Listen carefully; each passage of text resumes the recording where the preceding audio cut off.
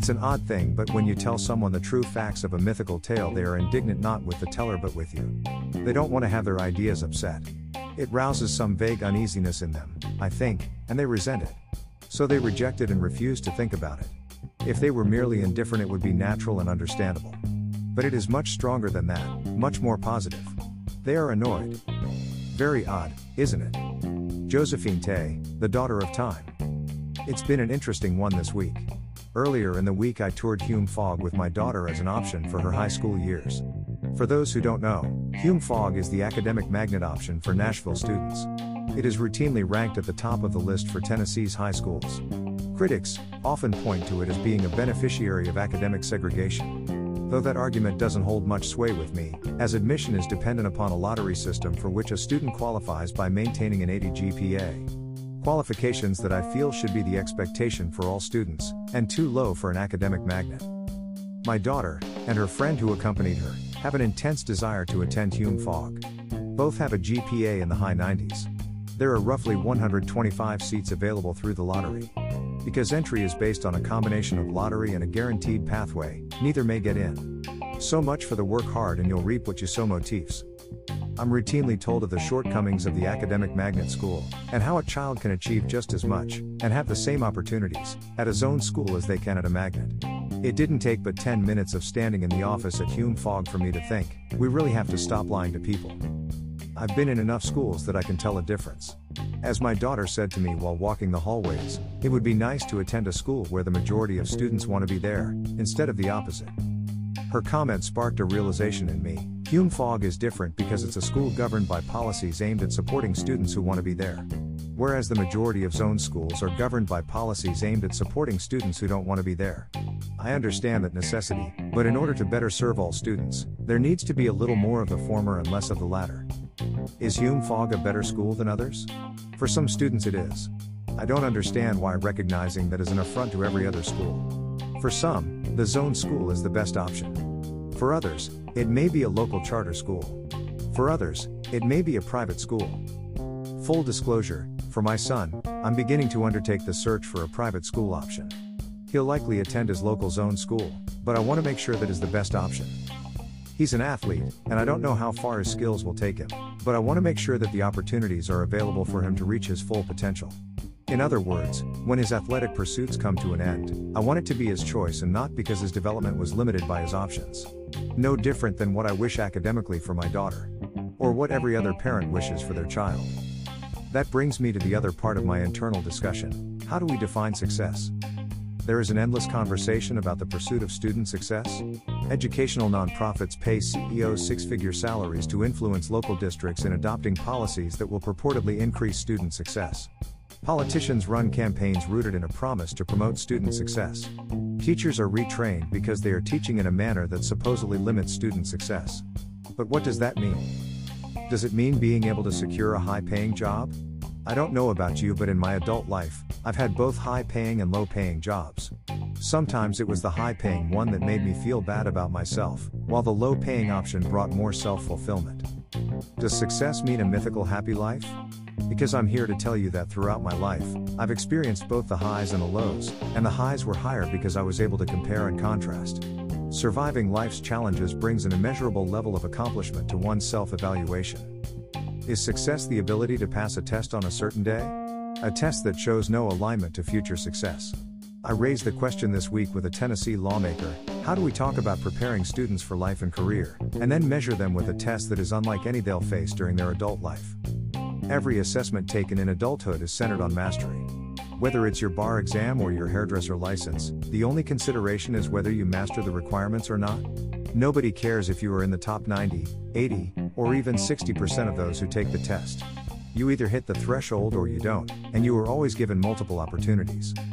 So when I get a benchmark assessment that says my daughter is in the top 96% in 8th grade, other than giving me something to brag to friends about, what is its real significance? And yes, I am aware that I am bragging right now.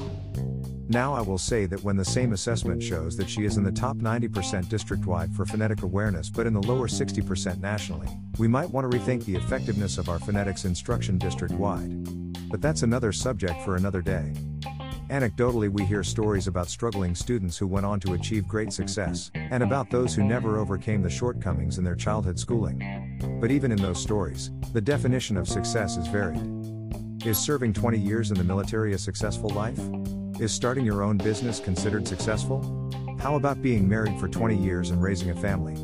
If it's financial security that serves as the yardstick, then we are all shit out of luck, because few of us will achieve and maintain that status throughout the course of our lives. When you consider the variation in the definition of success, it becomes ludicrous to consider that there is only one pathway to its achievement. Peter Green is one of my favorite writers. He's also an adamant opponent of school choice. As much as I admire him, I think his latest serves as a key illustration of the misconception held by combatants in the school choice war.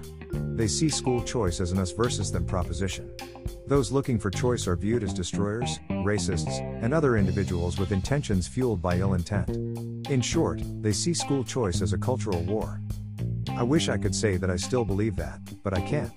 Sure, there are malicious elements on both sides, but for every one of them, there is a parent whose child is not being served.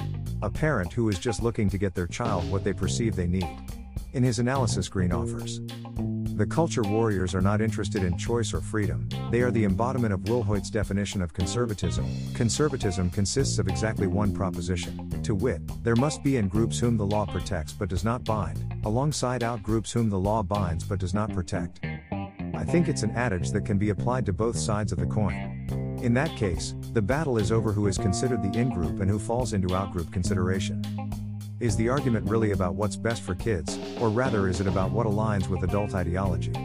Asking for a friend. Reading between the lines. I'm chuckling over news coverage of State Senator Gardenhire's bill to expand vouchers to Chattanooga passing out of committee this week. Reports like to bring up past battles and try to compare the progress of this bill as if it is moving in a similar fashion. It's not. It's meeting very little resistance. Sure, Democrats are offering a modicum of opposition. Senate Minority Leader Ramesh Akbari, D. Memphis, was one of the few committee members to offer any comment on the committee floor this week. Our pilot program has already been put in place. I don't think there's been enough time to even see if it will be successful, said Akbari, who also opposed the program's establishment in Davidson and Shelby counties. Committee members shrugged and voted to pass the bill out of committee with a 6-2 vote. Akbari was joined by Senator Joey Hensley, R. Hohenwald, in casting a nay vote. Senator Rusty Crowe, R. Johnson City, abstained. I didn't time it, but the whole process took less time than me running out to my mailbox and back. Somewhere right now, former House Speaker Glenn Casada is leaving his lawyer's office, reading a news account, and thinking, damn, why couldn't it have been this easy for me? More third-grade hijinks. WPLN has a story about parents flooding a public meeting on the third-grade retention law. Now I may be splitting hairs, but the accompanying photo looks like a well-attended meeting, but far from a flood. I maintain it is a little in the game to be expecting changes to the bill. For what it is worth, here's my take. There will be lots of conversation around amendments, coupled with little action. In the House, there may be a bill passed, but remember Mark White, R. Memphis, still heads the House Education Committee. White carried this bill originally, and it wasn't an easy task. White is on record saying that he's open to amendments to making the bill better, but returning control to the locals is a non sequitur. They had their chance, they botched it. White is an amicable fellow, but he's also the guy who will tell you, I'm very open to hearing what you have to say, but can you call me next week so we can give dates to my secretary so she can back to us with a date next month that works for us? In other words, he's very good at running out the clock. In the Senate, most education legislators I talk to are unhappy with how the bill is presented by critics. They don't feel that they are painting an accurate picture and that due to off-ramps they've embedded into the bill, there won't be nearly as many students retained as opponents claim. Their displeasure is of such a level that I doubt they'll approve significant changes without a near of data. At some point, we'll realize the value of hyperbole isn't near what we think and that vilifying people ain't exactly the best strategy either. But that won't be this year. Quick hits. Last Friday, the Tennessee Department of Education, TDOE, released its version of the annual Tennessee Educators Survey. In their accompanying press release, they touted that just over 39,000 educators had participated. I don't know if that is worth bragging about when you consider that last year's version had over 40,000 participants, or that prior to the pandemic nearly 45,000 participated. In fact, by scanning the survey results it becomes apparent that teacher dissatisfaction continues to grow in Tennessee.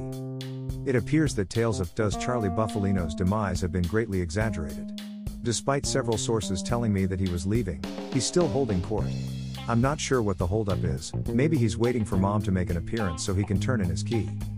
I'd give you an update on the 360 Reading Summit, but Chief Academic Officer Lisa Coons has me blocked on Twitter. Is that even legal? And I doubt she'd return a call, so you'll just have to take to social media yourself. Metro Nashville Public Schools Board meets on Valentine's Day.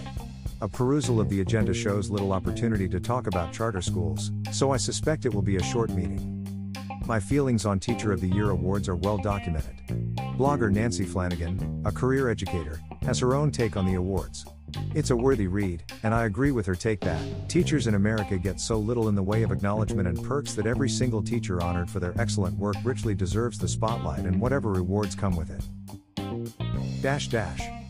A new year doesn't equate to greater financial stability. Putting this blog together requires a great deal of time and resources. If you think it's valuable, your support would be appreciated. A huge shout out to all of you who've already lent your financial support. I am eternally grateful for your generosity. It allows me to keep doing what I do, and without you, I would have been forced to quit long ago.